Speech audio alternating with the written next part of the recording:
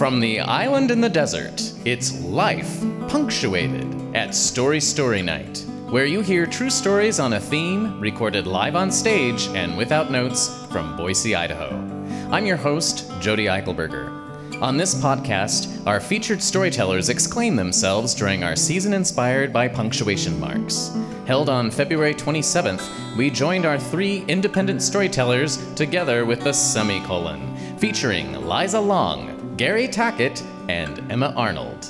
Now for stories with a real point. It's story time. Please welcome Liza Long.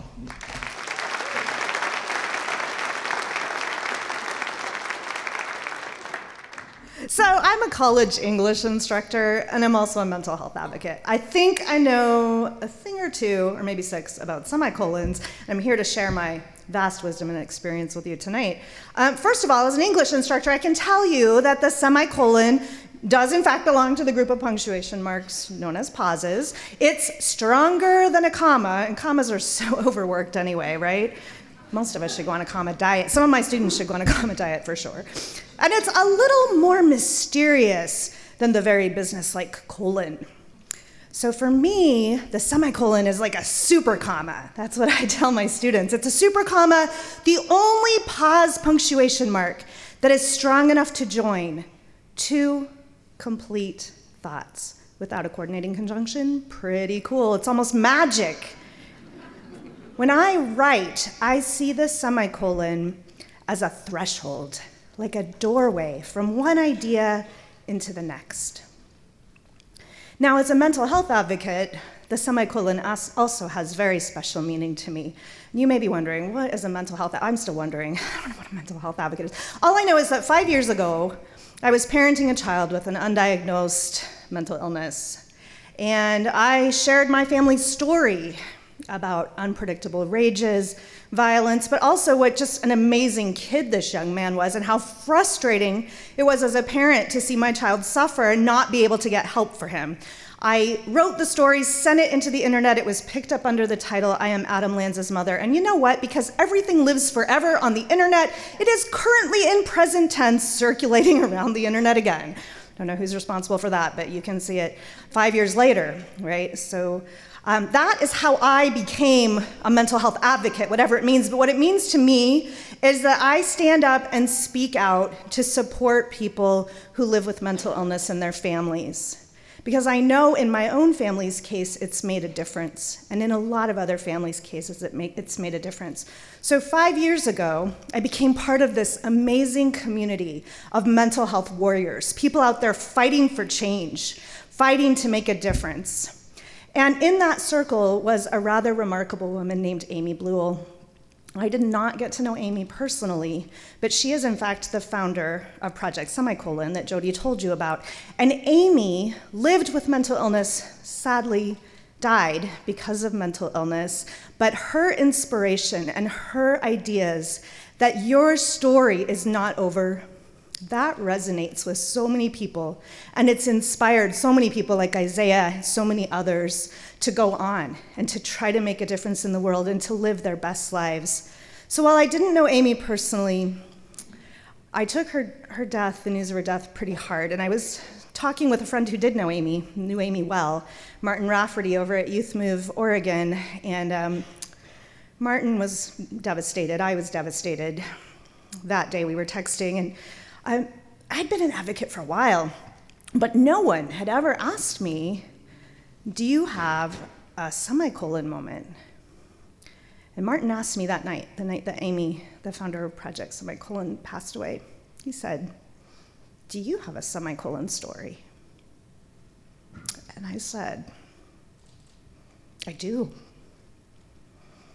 And I don't know that I'd really thought about it until that moment. I think for 5 years, I've been telling myself that my story was the mom, the brave warrior in there fighting for my kid. But you know what? That's not my story. It's not the semicolon story I'm going to tell you tonight. My story goes back almost exactly 10 years ago.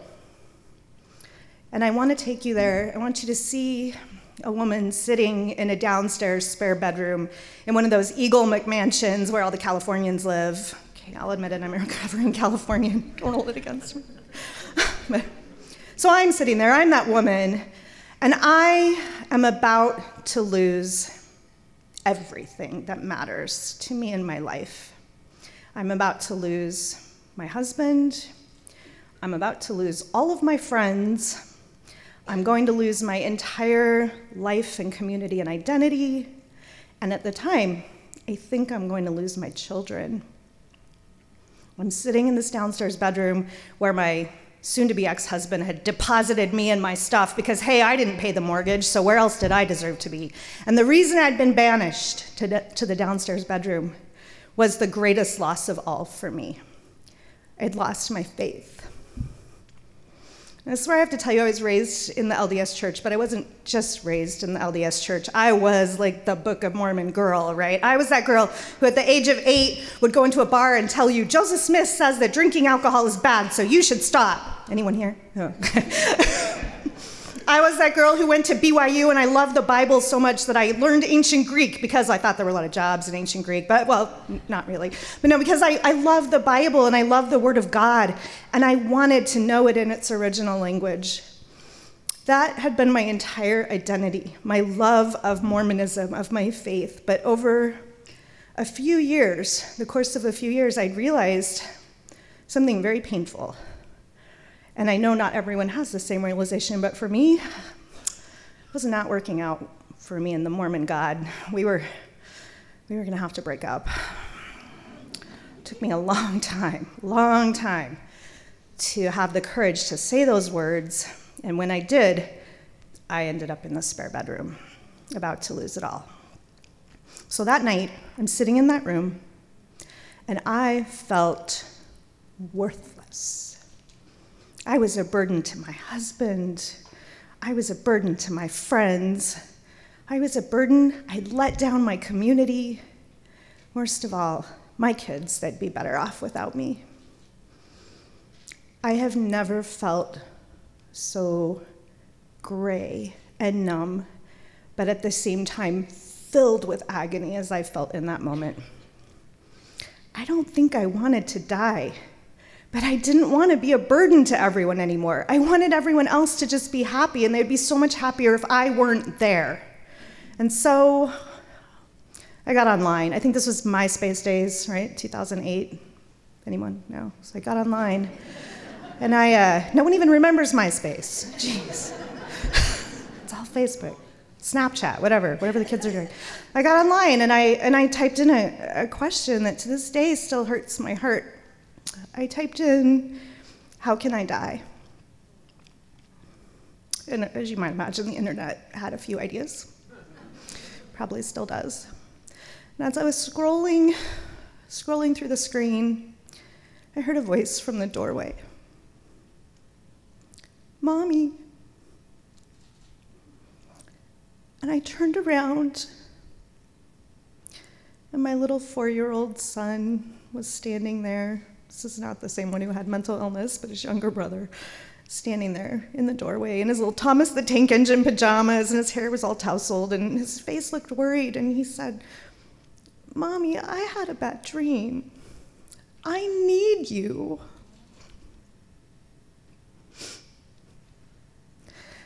And at that moment, as my little boy rushed into my arms, and I embraced him and held him and felt his heart beating and felt my heart beating, the Greek poet Sophocles reached out across the millennia from all those classics courses, and a line from his lost play, the Phaedra, came into my mind. And the line is this: children are the anchors that hold a mother to life.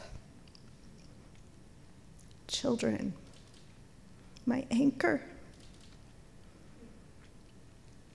And that's my semicolon moment, when instead of stopping, I crossed the threshold.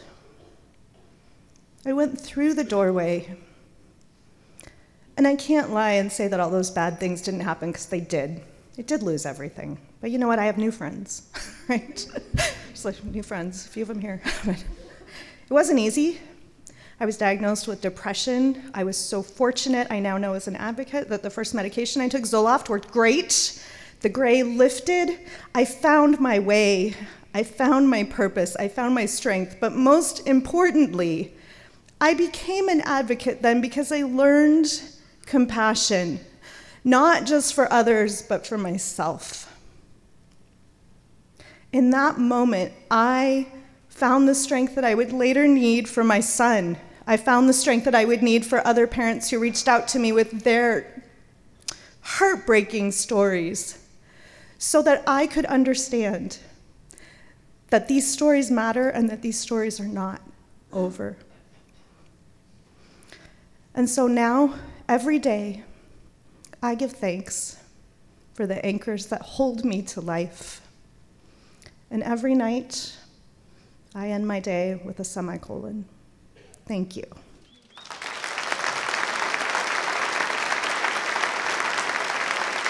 Mr. Gary Tackett.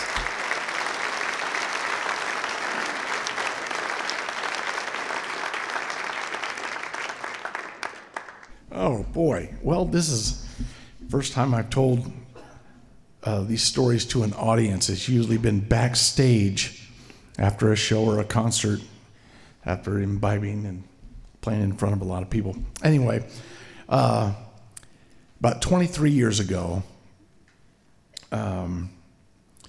I was at what I thought was the peak of everything in my life going right. A band I was in had just won the National Marlboro Contest, which is the local big thing to do in a country band. And but we won the Nationals, so we were going to Nashville, and we got the big check, and I had just recorded, played guitar on Merle Haggard's Blue Jungle record. So everything I dreamed about and thought about, it was happening right in front of me. We're going to Nashville. We're doing all this stuff. I have my new wife. I was about to have a new baby girl. Things were going good. New house, my new shiny Beamer. I had all that stuff, and I was getting stuff. And so to celebrate all of these things going on, my wife and I got in our car, and we're driving up past through Sacramento on the way to Reno. I'm going to spend the weekend up there in Tahoe.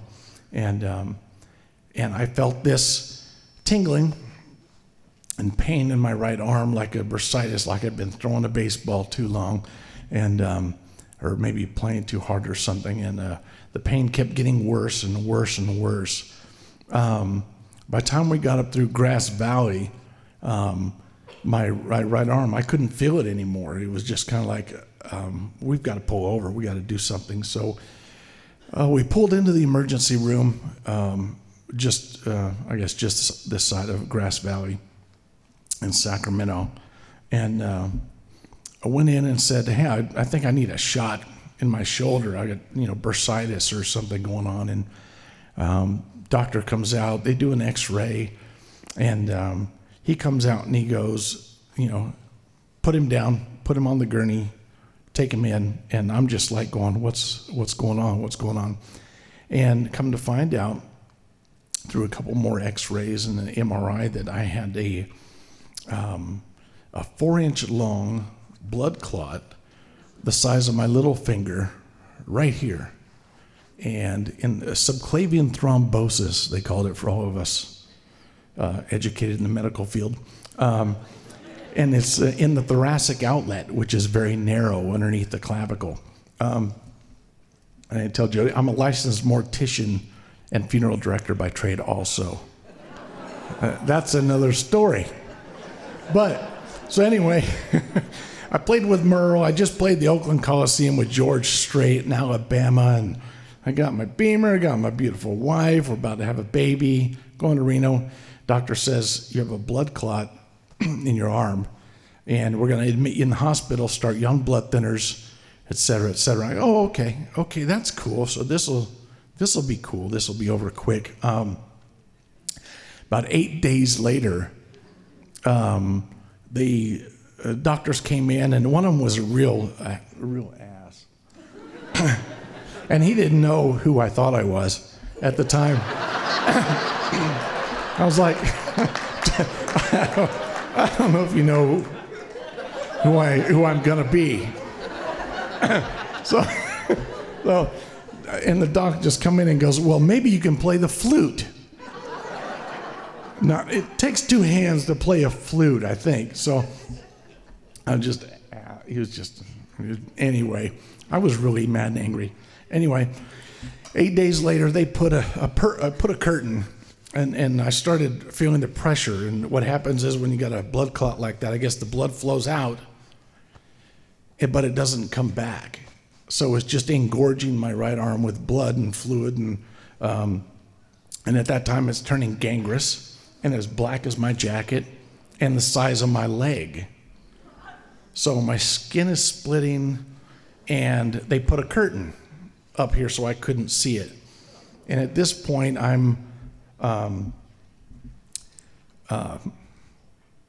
my thoughts are when the doctor comes in 72 hours, we're going to have to take your clavicle, remove it, your top two ribs, it's going to be a little deformed, and your right arm. We're going to have to amputate it. At that point, I laughed, and it just kind of like, this is a joke. And we always brought up, I believe in miracles. So it was kind of like, this too shall pass. No, and they wouldn't let me see my arm. And anyway, at that point, I said, I'm not going to be able to hold my baby girl. I'm not going to ever be able to play guitar. I'm not going to, I'm going to be deformed. And they showed me pictures of guys with their top ribs and the clavicle, and it was just like, and it was devastating. At that point, I said, I don't want to be here anymore. There's no point. That's what I'm known for, is playing guitar. I didn't really think this is about me, myself, and I, and I'm going like, but I want to be a famous guitar player, and I want to hold my baby, and I need it. And I was, they fit me with a prosthetic and said, do you want a hand or a hook? I said, really? I'm not going to be here long enough for you to do both, because I'm going to figure out a way to exit. Then I got angry, pause, semicolon, and I got really ticked off at whoever, whatever was putting me at a spot for this to happen right then. And I stopped and I said, this isn't going to happen. It can't happen. You didn't put me here for this to happen. I still have a lot of miles left to go, and a lot of playing and a lot of stuff to do. Anyway, I was about 48 hours before the surgery took place, and I hadn't felt my hand in about 10 days. After this bout of praying and begging and it just, please let me have my arm. Let me keep my arm. If you do this, I will glorify you and my family, and I will go back into the reason I was put here and channeling this stuff. I never took guitar lessons. I never did any of that stuff. But I went on to live every dream I ever had, to play the Grand Ole Opry and with Merle Haggard and Billy Currie. I lived in Nashville 15 years. And they say if you go into Nashville and you can play guitar better than the guy pumping your gas, go ahead on in. Just because, anyway. About 10, 11 days in this thing, I feel my middle finger out of and I told the doctors, I said, I feel my finger, I feel my hand. They said, it's impossible. They showed me the x-rays. We're going to proceed with the procedure. And I said, no, you're not. You need to go back in and have another MRI done and with a contrast dye. And sure enough, that blood had recanalized. It went around the blood clot, 4 inches long, the size of my little finger, and rerouted around that clot. And the doctors said, that's impossible. Sometimes we've never seen it. So So that's why every time I play a note, picking up my kids, grabbing a cup of coffee, I'm like, oh man, thank you, right arm. It's like, or a Bud Light, or, you know, so it just those moments. I've had quite a few, actually. I've told Jody about, there's been a lot of semicolon moments in my life. That was one of the first devastating ones. I've had many in between. But those semicolons, I think they have to happen sometimes to some people to just get it, just to wake up and go, I put you here, I can take you out. It's like as simple as that. I put you here, I can take you out. That's how I took it anyways. And, but I'm just thankful to be here and to do this parade wave and play guitar. That's all I got. I want to do a song for you. This is a song I wrote that lead singer for Santana, Tony Lindsay, a good friend of mine, sang. I just write them. I don't sing them. So,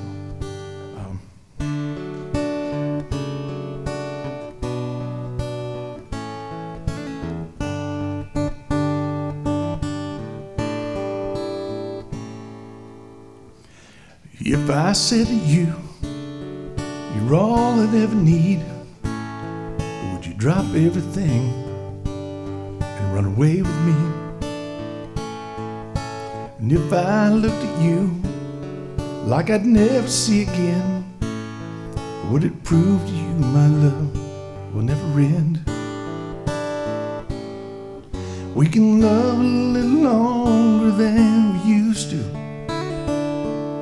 We'll sleep in a little longer than we need to. You'll see all my days and nights beginning with you. And only one thing in this life we'll ever do,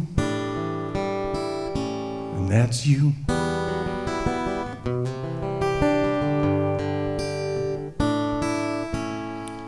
If you came to me and your heart was filled with doubt, would there be something I could do to help us work it out?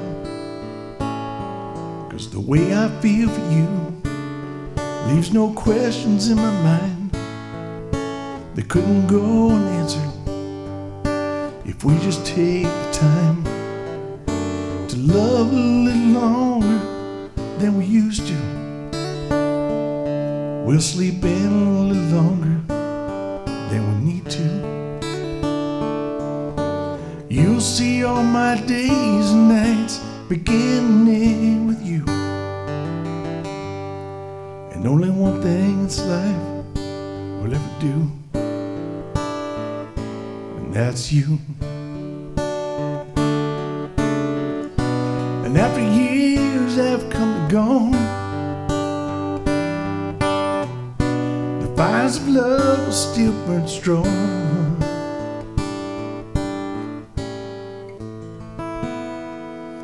We can love a little longer than we used to. We'll sleep in a little longer than we need to.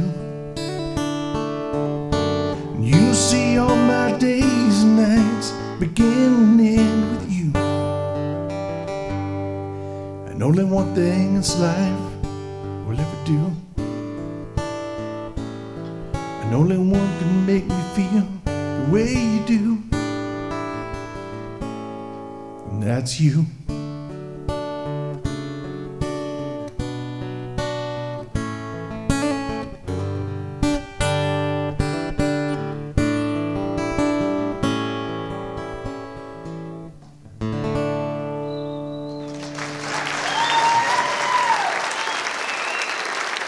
Emma Arnold.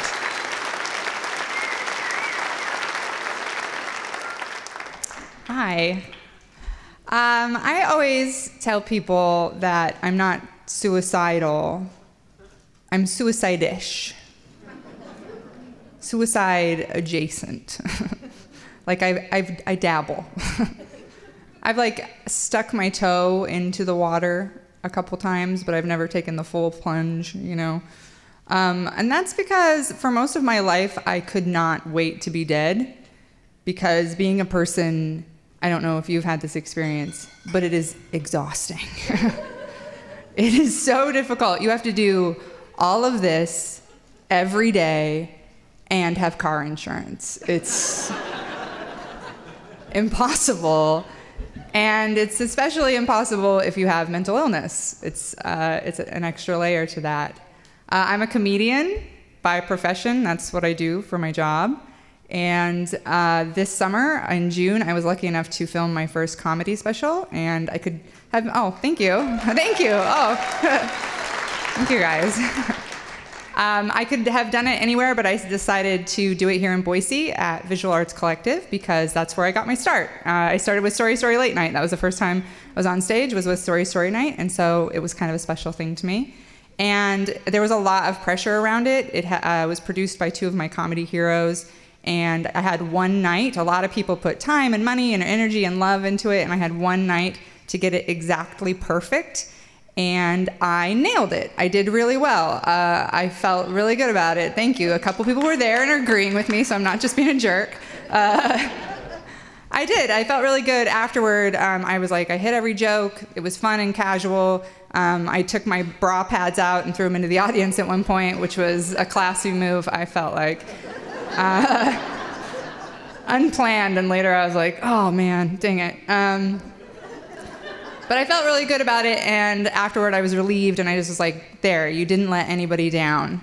And a week later, I was in North Carolina for work. I did 6 shows at a club over the course of the weekend, and on Sunday night, I said thank you and goodbye to the staff there, and I went back to my crappy hotel room, and I wrote a note to the maid in both Spanish and English that said, suicide, do not open bathroom door.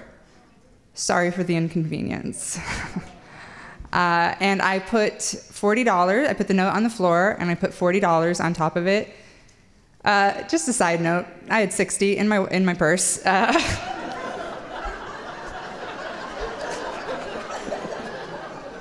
don't know exactly what that says about me.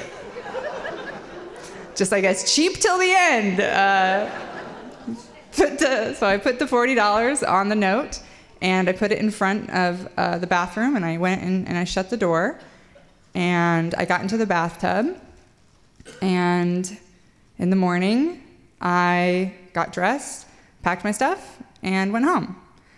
Because I wanted to die, but I couldn't kill myself. And that was partly because my stepkids had lost their mom to suicide about 6 years prior. And I was not going to be the monster that doubled down on that tragedy. So I couldn't go ahead and kill myself. And not to mention my own children, to whom I had been the sole parent of until recently, and my partner at the time, who had been incredibly loving and supportive, who had already lost someone to suicide, and who didn't know that I was in so much pain.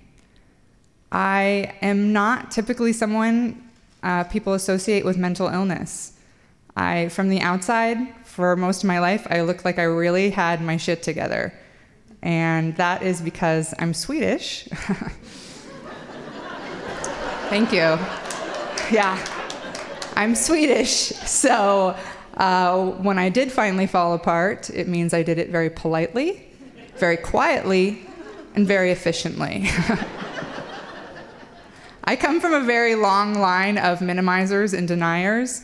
My family, I was at a family reunion a few years ago, and this cousin of mine was saying that we had lost this or that relative to the lake. As in, your great Uncle Reuben, so sad, we did lose him to the lake. And I was like, wow, so many drownings in one family. Like, what a tragedy, like all these people drowning. Until that night at the big party when I realized, lose him to the lake. That's how my family refers to alcoholism. Yeah. So we do not talk about anything, even things that the rest of the country are talking about. So What I was taught, this is what I was taught, is if anything happens to you or you have a feeling, you take that and you stuff it down into your pain hole as tight as it'll go. And then you put the lid on that and you twist it down as tight as you can get it, tight, tight, tight. And then you take the pressure that inevitably builds up around that to power a tireless work ethic and to make other people feel guilty for taking naps. That's what that's for. It's a very IKEA approach to mental health, I think. I'm not sure. Don't talk about anything. It's always been the rule. When I was 10, my parents broke this rule, and they put me in therapy because I was having some pretty major anger issues, and I hated it. And for the first 3 months, I didn't speak to or even make eye contact with the therapist at all. I would just sit in there in silence. And after about 6 months, she was able to sort of slowly break me down to the point where I finally was able to talk to her about school or my friends a little bit. And about 9 months in, one day, while we were playing with clay, she said to me very casually, very gently, "Has anyone ever touched you in a way that made you feel bad?" And I remember that moment so distinctly because everything that I was, everything that made me a person just sucked down into the hole until there was nothing left except for this little automaton playing with clay, completely impassively, no reaction. And I didn't say a word for the rest of the session. And when I got out, I told my mom that I was never going back, that the therapist was weird and had a bad haircut, which was true. And my mom, I think, was a little relieved that we were done with this feelings phase, and she never made me go back.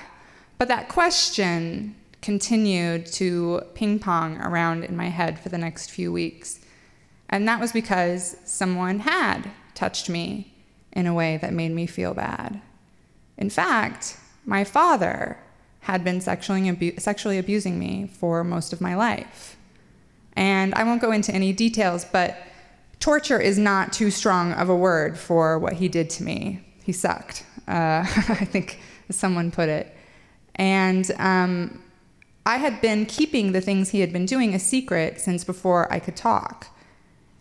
So that question just rattled around until I couldn't take it anymore. And I finally went to my mother and my stepfather, who had raised me, and I said, I just sort of took this little paper boat and floated it toward them in this very shallow trough of vulnerability we had between us. And I said, what if, hypothetically, maybe, possibly, it's not inconceivable that I was maybe possibly slightly, or maybe more than slightly, molested.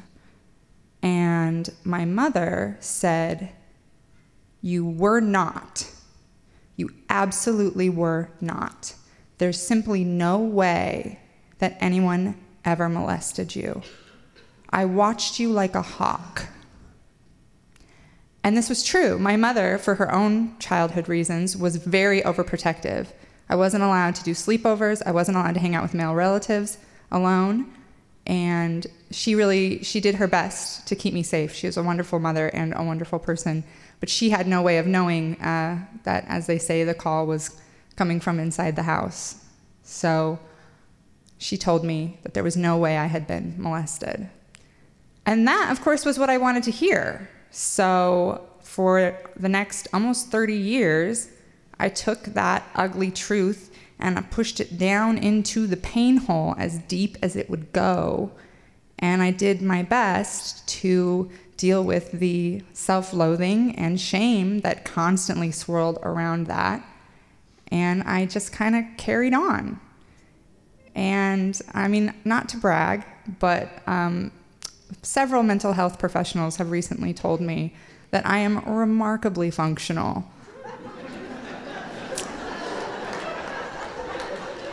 Yeah. To which I always reply, oh my God, thank you. Because what do you say to that? I have car insurance. And I think I did what a lot of women do with their pain. I funneled it into my kids and into my work, and I just tried to stay busy enough that the pain of what I had endured never had a chance to rattle the top off of that lid. And unfortunately, that works, but repressed trauma is like holding a balloon underwater. It takes a lot of effort, and you have to do it all the time, or it will bob up and ruin your life.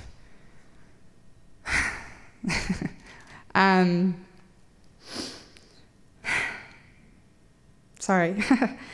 I did pretty good with that for a long time, keeping the lid on, until I was sexually assaulted by a male colleague, a male comedian.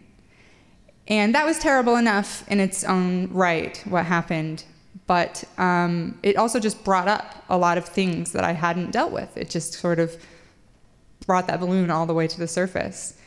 And about a year later, after the assault, I decided to go public with my story, because after talking to so many women in my industry, I realized how common my story was, that so many women comedians had also been assaulted by our colleagues, that they faced an insane amount of sexual harassment, and that nobody cared. That when you told people, when you told bookers, when you told managers, they were just like, oh, it's kind of a job hazard.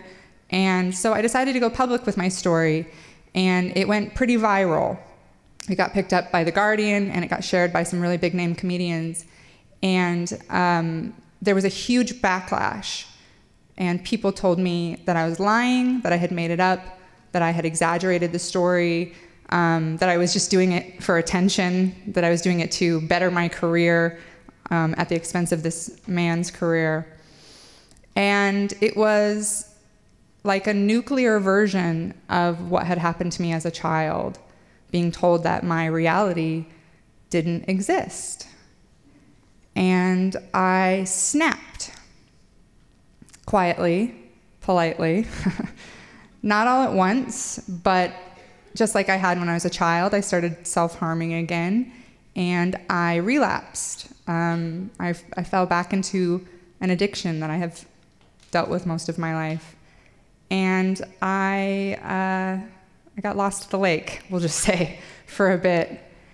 And it was a very difficult time. I really like this theme.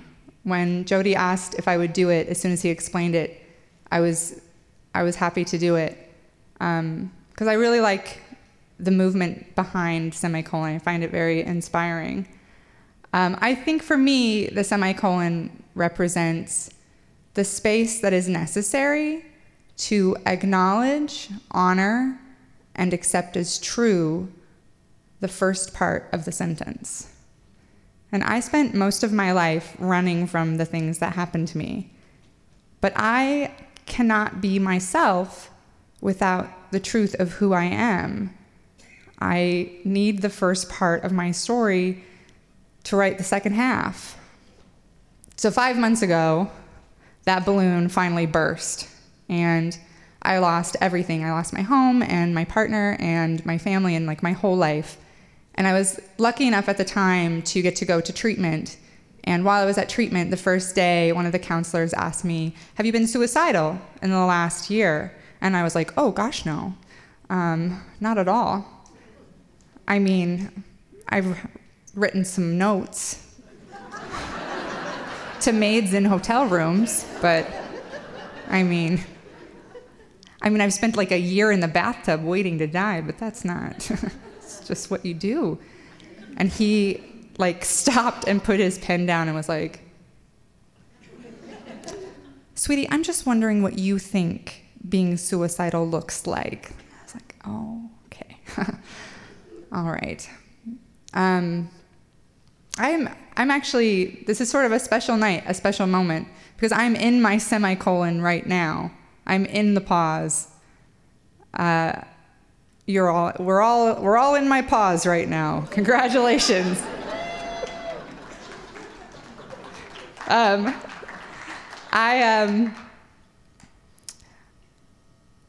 will never get back the things that my father so effortlessly took from me. I'll always live with having survived the unsurvivable. That will be true for me every day for the rest of my life. But with the help and unconditional love of an astonishing number of people around me, and if you are suicidal, I ask you to pause and look around you, because there are so many more people with you than you know. With the help of those people, I am here today, and I can finally look back at my past with compassion and honesty. And the sentence of my life is this: as a child, I was hurt very deeply. Pause.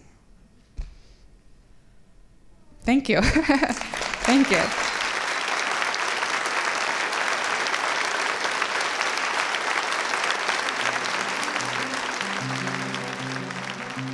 Thank you for listening.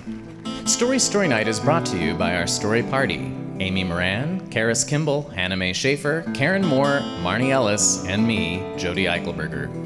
We receive support from the Boise Arts and History Department. Thank you to our media sponsor, Radio Boise, our season sponsor, Pettit Group Real Estate, and the Semicolon show sponsor, Pure Bar. Podcast production is by Stephen Baldassare. Our theme song was composed by Dan Costello, and our musical guest was Gary Tackett.